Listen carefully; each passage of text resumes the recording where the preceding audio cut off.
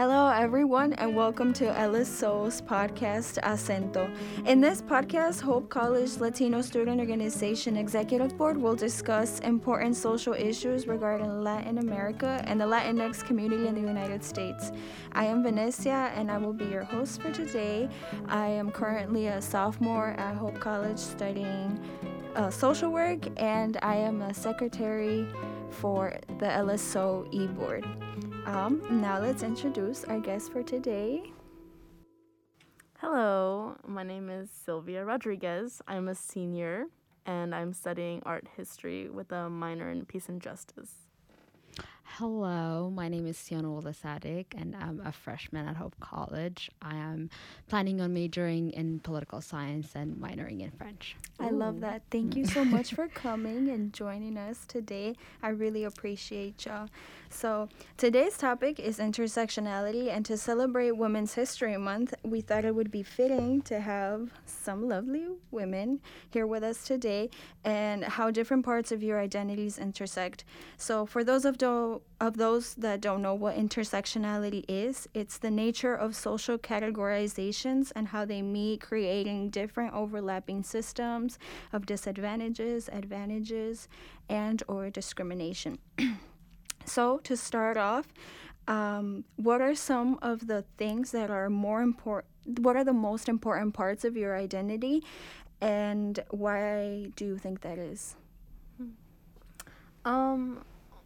So I would say for me, the two biggest parts of my identity would be being LGBTQ plus and I guess being Latina. I think when I consider intersectionality, it's hard for me to pick like two, because I think that being also like low income and like just lower finances, I guess, because I don't really think like lower middle class. That's kind of fucked up. But can we swear?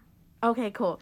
So I think that like also bring attention to like that piece of the puzzle, right? Intersectionality is important. So I would say being queer and being Latina is probably two. Yeah. Okay. For me, the first one would be African. So I'm originally from Ethiopia. It's a country in East Africa. Apart from that, I think being an immigrant, I came to the United States in 2018. And I think that has played a huge part in my life and how I see things. And I guess also with being African, also being Black.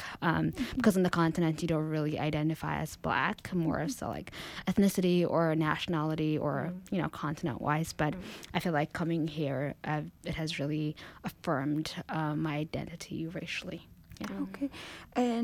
So every time I have this conversation with other people and we talk about important parts of our identity and what we're most proud of, usually the ones that are harder, that bring more challenges, those are the ones that people are usually proud of. And would you guys agree with this? I think so, definitely. That resonates. And I really like how you brought up that concept, because I was also having a conversation with Isabella. Shout out to Bella. I love you, girl. And she was talking about the different identities of being African and being first generation, being African American here, being born here. Being born here and raised for a majority of your life. So I think that I would really love to learn more about that. Yeah, definitely. We'll talk about it. Yeah, for sure. So because it is Women's History Month, so let's talk about feminism and how you guys see yourself in that movement. Like, do you think it has served you? Would you consider yourselves a feminist? No wrong answers. Love that. Yeah, I think I would consider myself a feminist, and I feel like the past feminist efforts, I would say, have really paved way into like how I view life and what I want to put into the world as a woman and as a Black woman in general. And I feel like especially like in the past, couple of decades, this whole idea of feminism, but also at times it can really be about like white feminism and white for white women. And I feel like the fact that it's now starting to include voices of people of color and Black people and Black women, and I feel like it's great. And I saw like a tweet or a video the other day, and I was talking about like, I know feminism is usually about like men and women being equal, but we don't want to be equal to men because what men have is not that great either. So Yes. the social and like class-wise, what they have is not great either. So I feel like for me, feminism is creating a better world for everyone, and in that process centering women and transgender and LGBTQI and being inclusive of everyone. Yeah.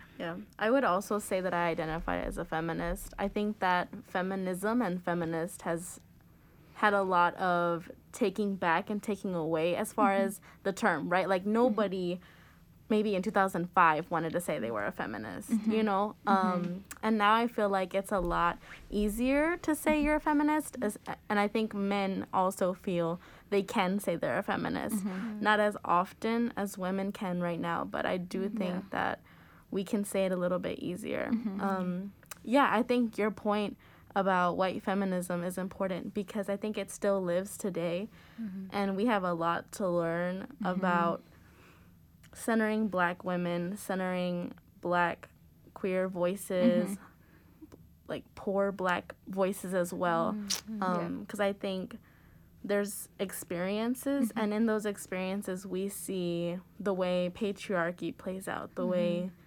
oppression plays out, and we can say like, okay, we need to fix that. You know what I mean? Yeah, and I think it's also to add to that, the idea that feminism like started like in the West. I feel like I personally don't agree with that because like the technology and spread of information may have helped amplify the voice and the ideology further in the world, but I feel like there were a lot of feminists across the world 100 years ago that were doing things that we would not consider to be feminist, and I just think that it's now the spread of technology and information that's like really amplifying those things, but I feel like it's worldwide. It's not really regionalized to one and part I think of the part hemisphere. of that too, like part of thinking that the West birthed feminism is kind of from colonization and globalization, right? And that too, like whose tool, whose power is that? Right, exactly.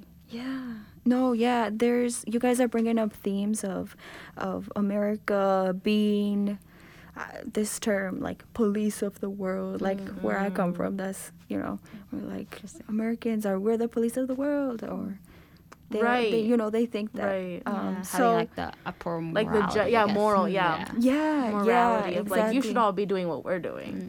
Yes, exactly. And and a lot of what you were talking about, Sylvia, was bringing up praising Black, queer, poor voices, and I hear a lot of intersectionality there.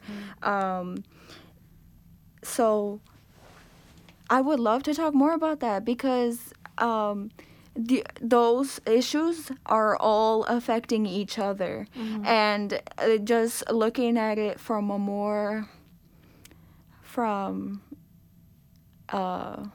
not looking up close, but kind of stepping back and looking, okay, let's explore the map and of all the things that are happening, what's at play, the dynamics. So there was this article, and when Kimberly Crenshaw was the one that coined the term 30 years ago, it was kind of a obscure concept, and then that's when it hit viral, and now you're hearing a lot of intersectionality, especially when you're taking classes about diversity, and there's actually debate around this. So why do you think that is? Like, could it be the context, or because you guys brought that up, how America kind of it's seen that America birthed this concept, but it's not that, and I think that has something at play.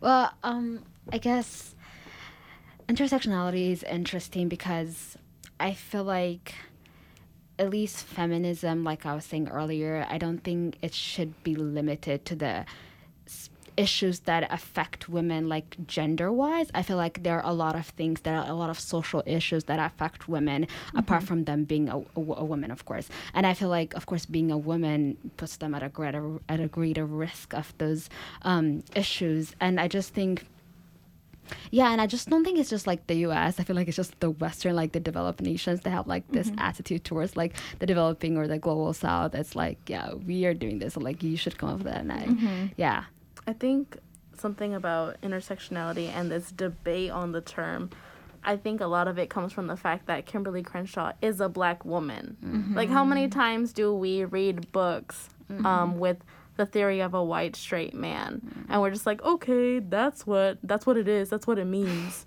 You know what I mean? We just kind of accept it as fact. But when a Black woman says, like, this is going on, this is what it's called, and we need to respect it, people are kind of like, really? You think so? Where's your credentials? How do you know that? Where's your data? Because, and I think that goes back to a conversation about experiences, you know, because I think I don't know, well, I know, so the Anita Hill case is one where intersectionality comes into play, right?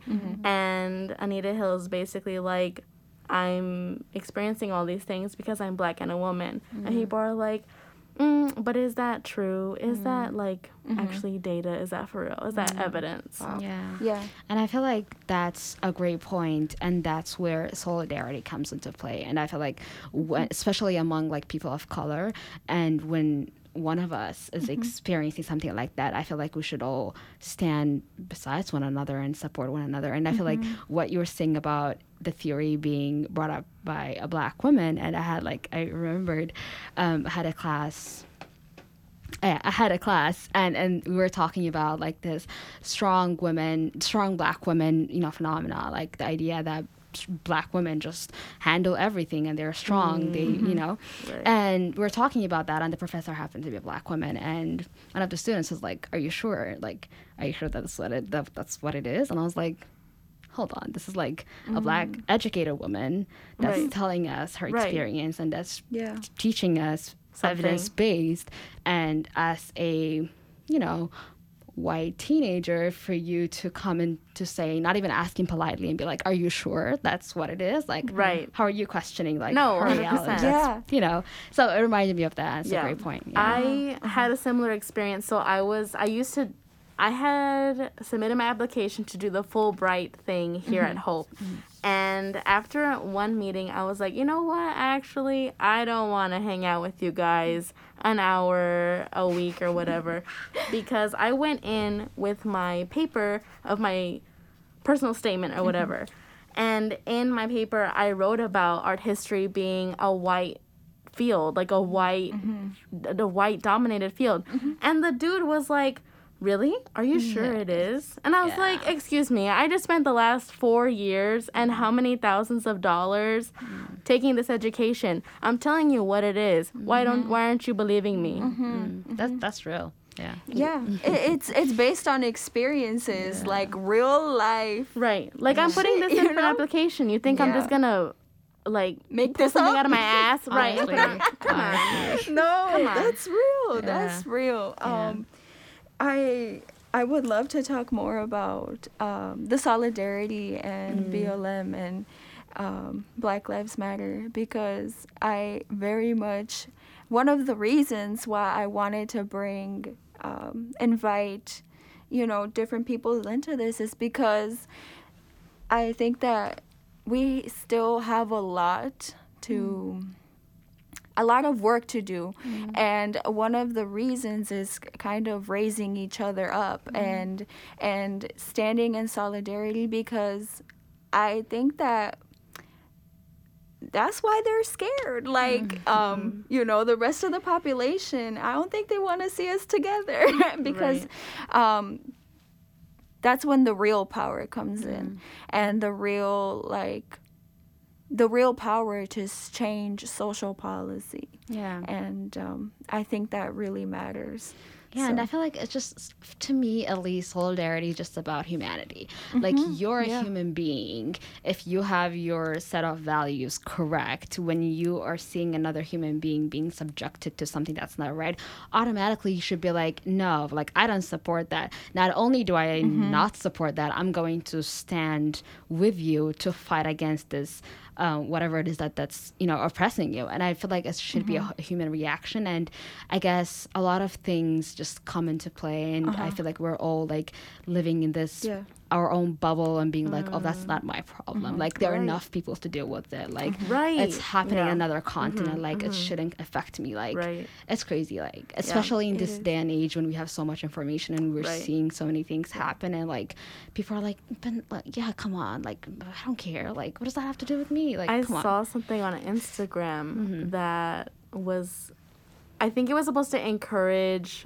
white allies and white advocates, and it was saying something like, yes, seeing all of these things on Instagram and on the news is really hard, and yes, you can take a break, you know, you can take a break, but you have to get back to work. And that's a difficult thing to grapple with, at least for me, right? You know, these people can take breaks from consuming this media, but do trans Black women get a break? No. Right. And it's hard to grapple with, but you have to, you know, respect it, because not everyone has these experiences and has that integrity and like stamina to keep going, and they don't have like maybe as much at stake. I don't know. Yeah, and that's and I feel like sometimes I do feel that way, and even about some of the classes that a lot of colleges and universities have, and especially after what happened last summer, which is, it's great. Like, it's a great place to start to like have conversations about race and race relations in the U.S. But I feel like when that class ends, you're just closing your laptop and you're moving back to your life, and you're not going to think about it. And the next class is when you're going to start talking about it. Like, again, it's not effective, and it's also not fair to students of color and Black students that have to sit there and like share their stories and blah blah blah, and you're not even valuing it, you know. So and so taking notes, like, oh yeah, wow, and like you're being there for like points, and I'm like sharing my life experience. Like, okay, like someone's gonna write it as an example. Exactly. Like, police brutality example. This life experience.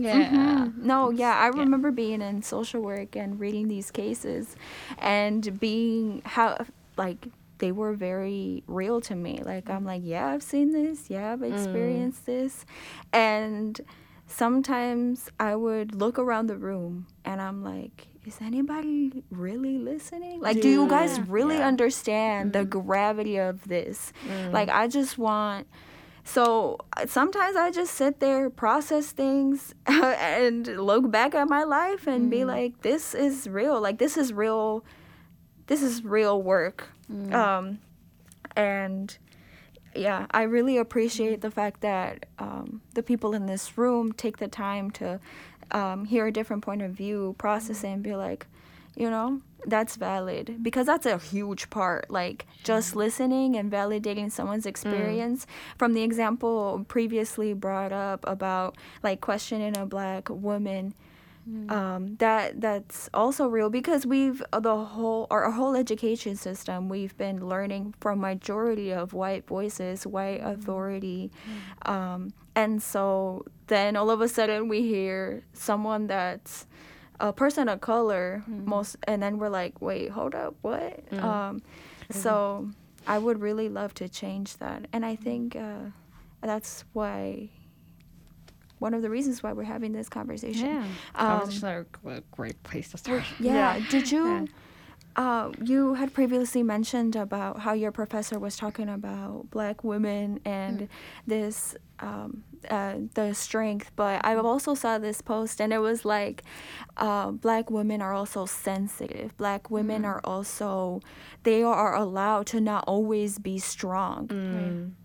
And I feel like that's a great point. I just feel like Black women are humans, so they have their moments when they're strong, they have their moments when they're not strong, and it's just, they have all the human characters. It's not like, you know, we're like aliens, oh, you know, they feel that too, and it's like, no, we're just human. But like, it's society has forced us to only be with one character at all times. Like we have to be strong, we have to put on a face, we have to work very hard, like at times way harder than anybody else in the room, and it's not fair. And I feel like people are just starting to see it, and it's great. I was listening to this podcast about weathering, and a black woman was in a hospital and she was giving birth.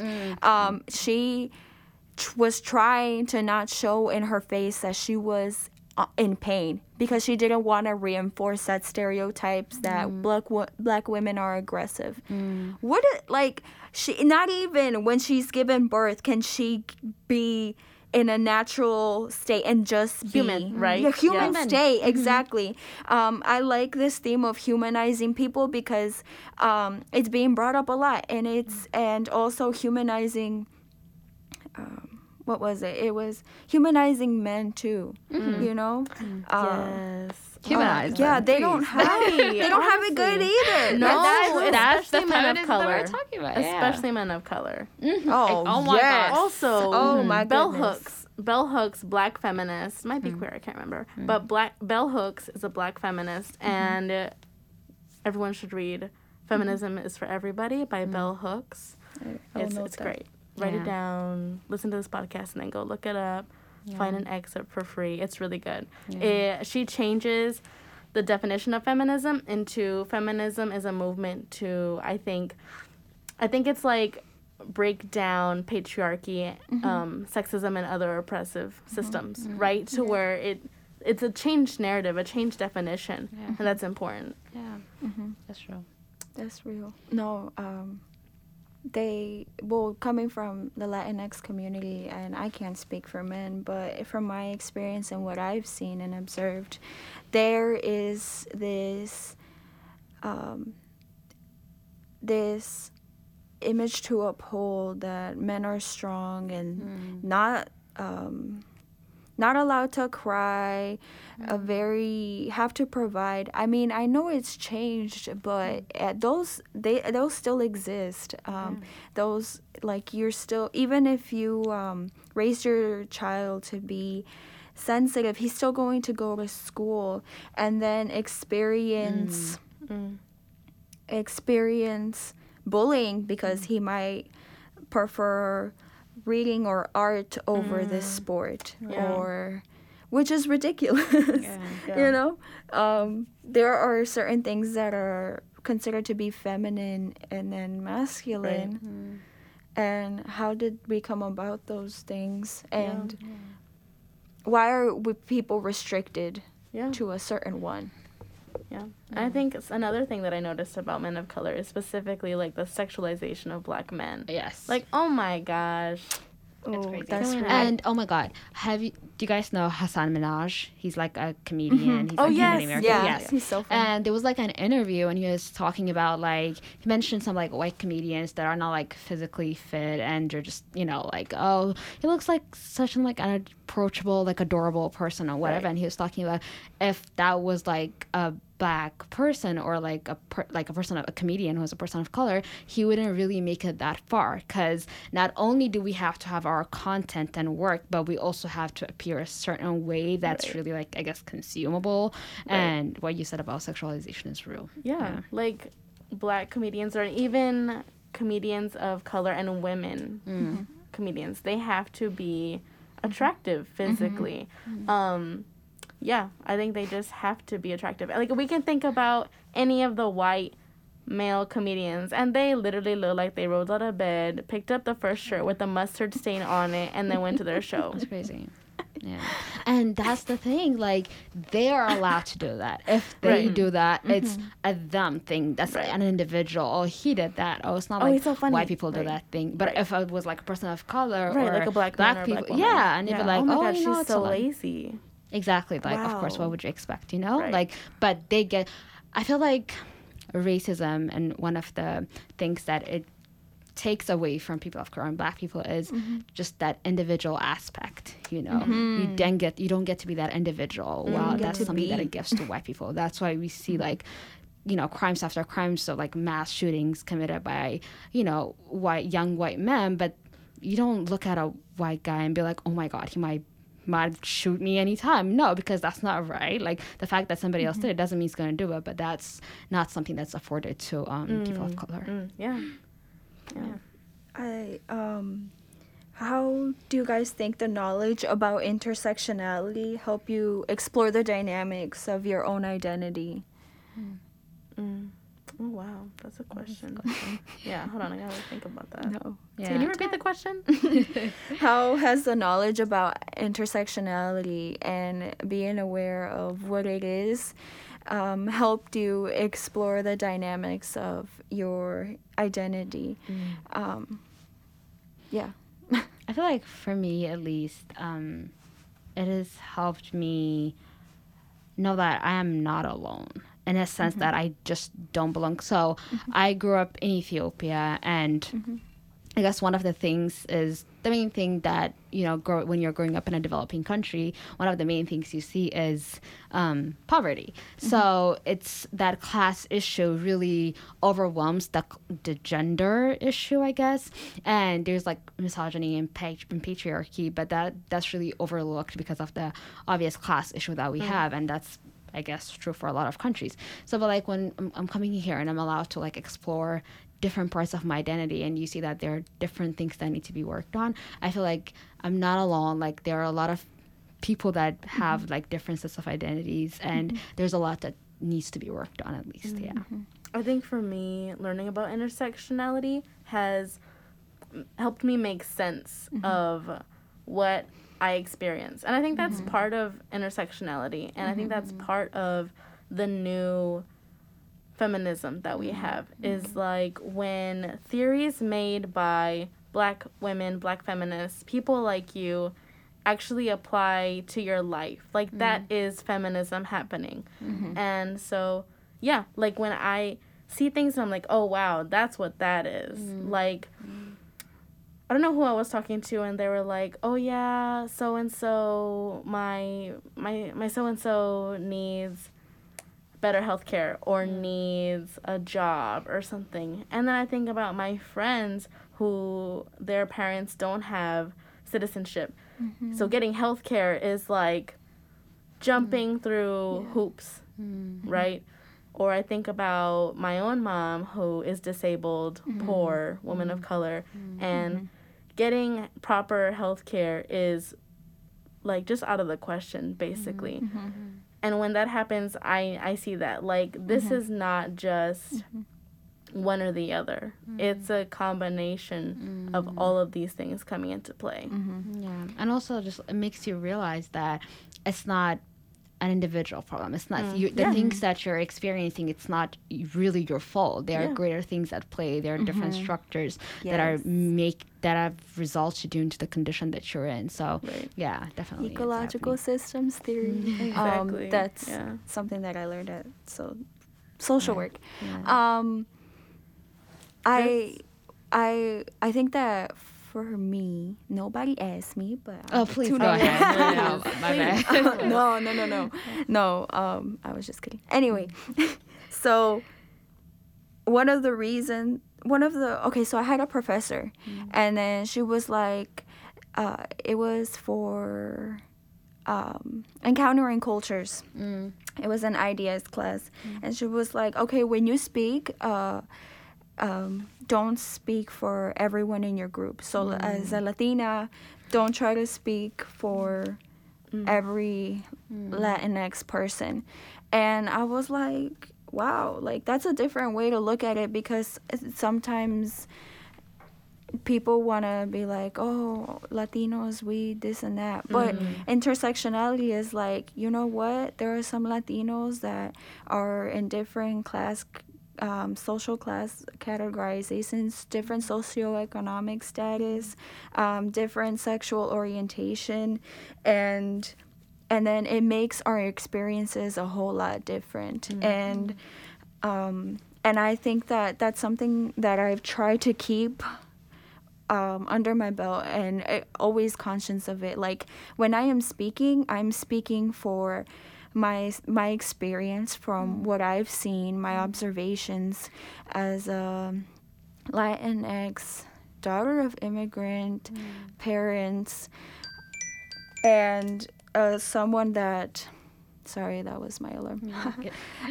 And a low income, coming from a low income community, coming from a low income family that's first generation. So I try to look at those things at play where you said different structures have affected my life.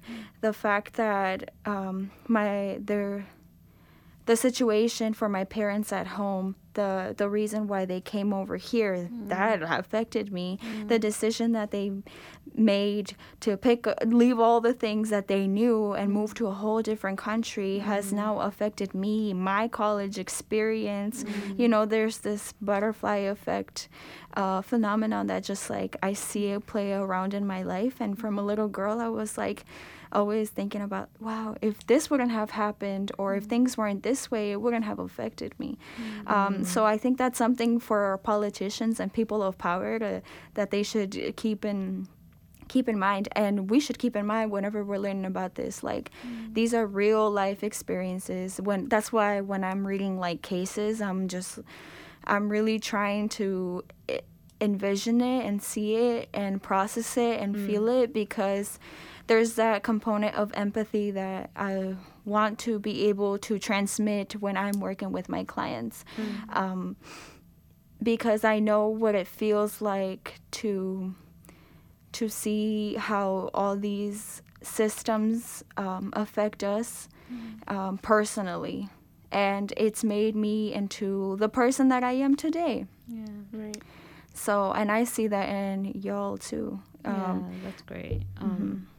Yeah, and I feel like, when was it, the other day? I was on TikTok, and I saw like how, this idea of like generalizing, like if the way you grew up, you assume that's the same childhood that another person has, right. And like not really be mindful of, the things that you're saying. And somebody was like, oh, like the things that you consider classics are not really classics for everyone. Like in terms of movie, like, oh, like you don't know that, and somebody like you in don't the know comments, the Selena movie. What? Yeah, You know what I mean? And like somebody on TV, like they mentioned a certain show, and somebody in the comments was like, oh, they're saying, oh, you didn't watch this and this growing up. I'm like, dude, I couldn't afford TV when I was in my country. I was like, so it's like, understanding context as well. So, dude, yes. That's why when I first came to Hope, I was lost in almost all conversation. I'm like, what? Yeah. Like, I'm lost. I'm lost. I remember when I came to Hope and people were like, such and such Burks, such and such Chacos, blah, blah. And I was like, what are these things? What? Like, I got my shoes from Payless, and I got one a year. Oh, you were talking, those were shoe brands? Yeah. Okay. And I was like, what? Yeah.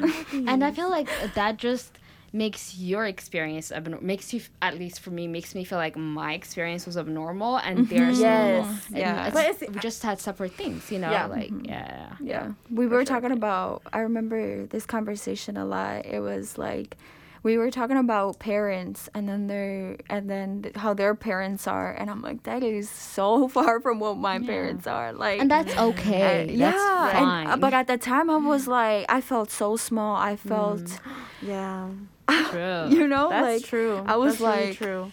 Let me not say it one more. Yeah, you just kind of listen, like, I see. Wow. Yeah, I remember. That happens? Yeah, I remember one time I was talking with someone. They were like, I didn't see my dad a lot growing up because my parents got divorced, but then I saw him, we would go skiing, like, every winter. And I was like, wow, that's nice. But I didn't know that actually wasn't nice. That person was like, and it really sucked because I only saw them once a year and we went skiing. Wow. And I was like, I'm sorry. Sorry, like, that's not great. You wish you could have seen him more. Got it. Okay. Yeah. I'm like, man, I wish my dad would, like, hang out with me once a year. Like, I wish. That'd be nice. Yeah. And I like how we were talking about humanizing, because it humanizes everybody's experience. That person's experience and then your experience. Exactly. Yeah. Being open about things. Like, nothing is, like, normal. There's no, like, a normal experience. Like, everyone has their experience. And and I feel like, at least for our upbringings or whatever it was, our parents, that they at least in a lot of cases, did the best they could in the context that they were in. And I feel like, at least in my case, it worked. So yeah, and I think it does in certain situations. You have to get over that understanding gap, right? Like I had to understand, like, oh, I see how that was a bad experience for you. Okay, I'm understanding. I can, because that's not something that I relate with, but I have to get over my own like interpretation of what normalcy is in order to be like, okay, I see you. Yeah. I feel like understanding things, like other people's stuff from where they're at, and not like putting yourself in there and be like understanding things from your context, like it's another person, another experience they were talking about. I really liked how you said our parents did the best they could in the context that they were in. And that is so true. I really resonate with that. Like I would always I don't have much family in the US besides just my parents, and I love them to death. But then I would be like, why don't we have, family? Like I hated holidays because it was just us, and I was just like, questioning all these things. Why, don't we have this? Why don't we have that? Why don't we celebrate this way? When you have to write essays about like you're like in your class, and then you're like, write down what you didn't break and write down traditions. I hated those. Oh my goodness, because I'm like, I have to like talk about what I did, which was. But then now I look back at it and I'm like, I think gratitude was sort of what it was in the lack of understanding as a child when I was questioning why didn't we have this, where now I'm like I'm cherishing these moments that I have with my family, because they're giving me all that they can, and once I understand that they can, and I think understanding that like was life changing for me, because now I see it in a whole different light, and everything is, and then gratitude is a big part of it. So, that's true. I feel like at least like before I used to be like, I feel like now for some reason, especially after coming to Hope, I've been like way like more proud of other things that are part of me that are not, I guess, known to other people. Like, oh, I'm from this place and I lived in this place and I speak this other language, and I'm like way more open, and like I realized, like I sensed the tone of my voice, like how I used to like, oh, I speak Amharic, oh, and I speak English too, like now I'm like, oh, I speak Amharic and English, I'm bilingual, like, oh, I lived in this place, I lived in Africa, I came here in 2018, That's beautiful. Like that's a beautiful journey for you. Sounds like, and it did great for me, like so I feel like we're turning out fine.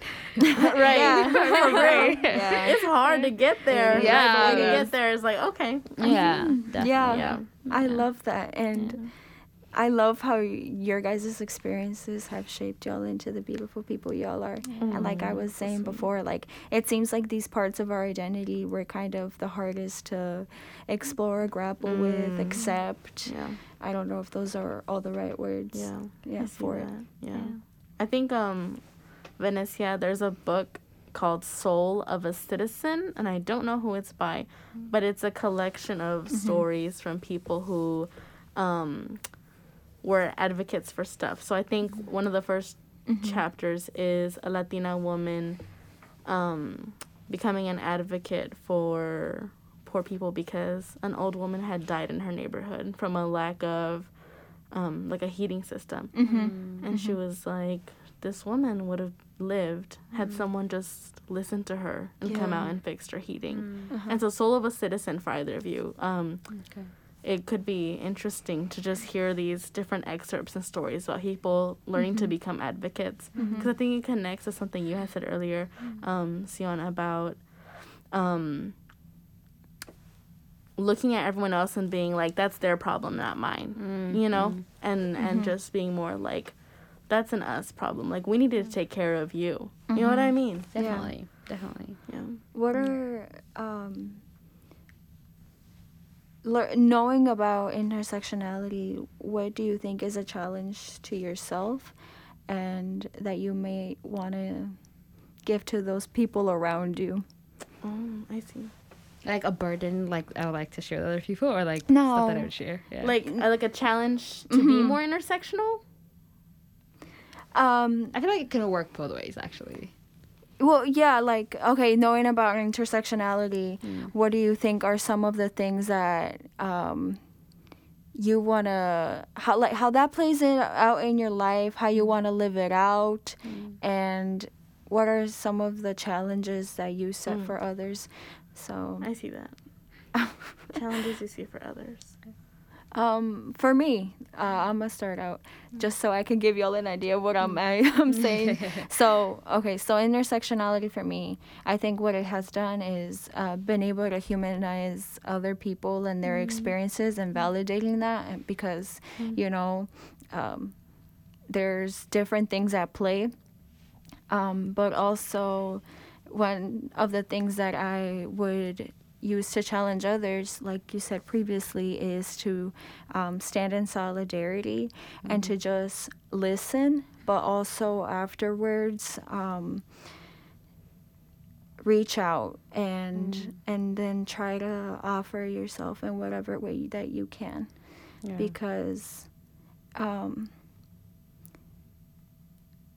I think that connection is very strong, and something that I wish my family would have had more of when I was growing up, because not many people knew what we were going through. I mean, we were going through things among the community that I was in. A lot of us had shared experiences, but had someone like, was there that strong connection? I don't know. And then I wish that I could be that for someone now, and you'll just really be there. And I feel like that's the great thing about us, like being first gen. I guess we're all first gen. Yes. Yeah. And I feel like that's the greatest thing about it. And we experience these things, our parents experience these things, but like future generations won't. I'm like, I guess my professors, when they see my name, Sion, and like, oh, they can't pronounce it. Or like, how do you pronounce this name? And whatever. Okay, I've taught them, they're not familiar with it.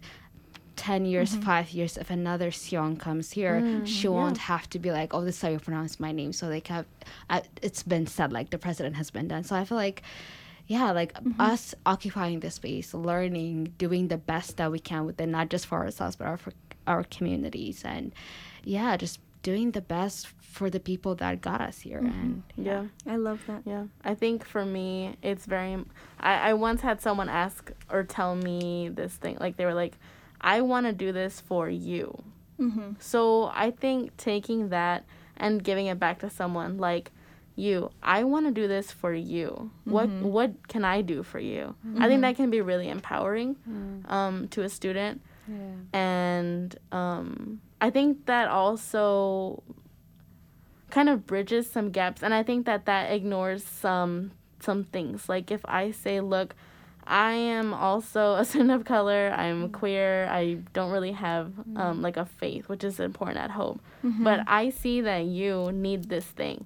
I'm gonna try and get that. That to me says, like, whether or not I identify with your problem, I see it as valid, and I'm going to work with you and stand with you to figure that out. You know what I mean? That's true. Yeah, and I feel like just seeing problems as valid, like that there's no problem that's like more. So I just feel like seeing things as valid, validating people, knowing that your feelings, your experiences are valid, and further validating others is what it's all about. And just humanity, bro. That's it. That's all it is for me. Yeah, humanity, bro. Yeah, humanity. Like, come on, dude. Yeah. Y'all are amazing. I love what you guys have brought to the table. Thank you so much. I don't know. Pleasure. Yeah. Thank you for having us. Sylvia, I like your shirt, by the way. Thank you. It's Abolish ICE. It says Abolish ICE. And I got it on Etsy from this dude who does this like type of spray paint artwork and stuff for really $10. I'll check that out. Alrighty, y'all. Thank you for joining us on this episode, and I hope y'all have a great day.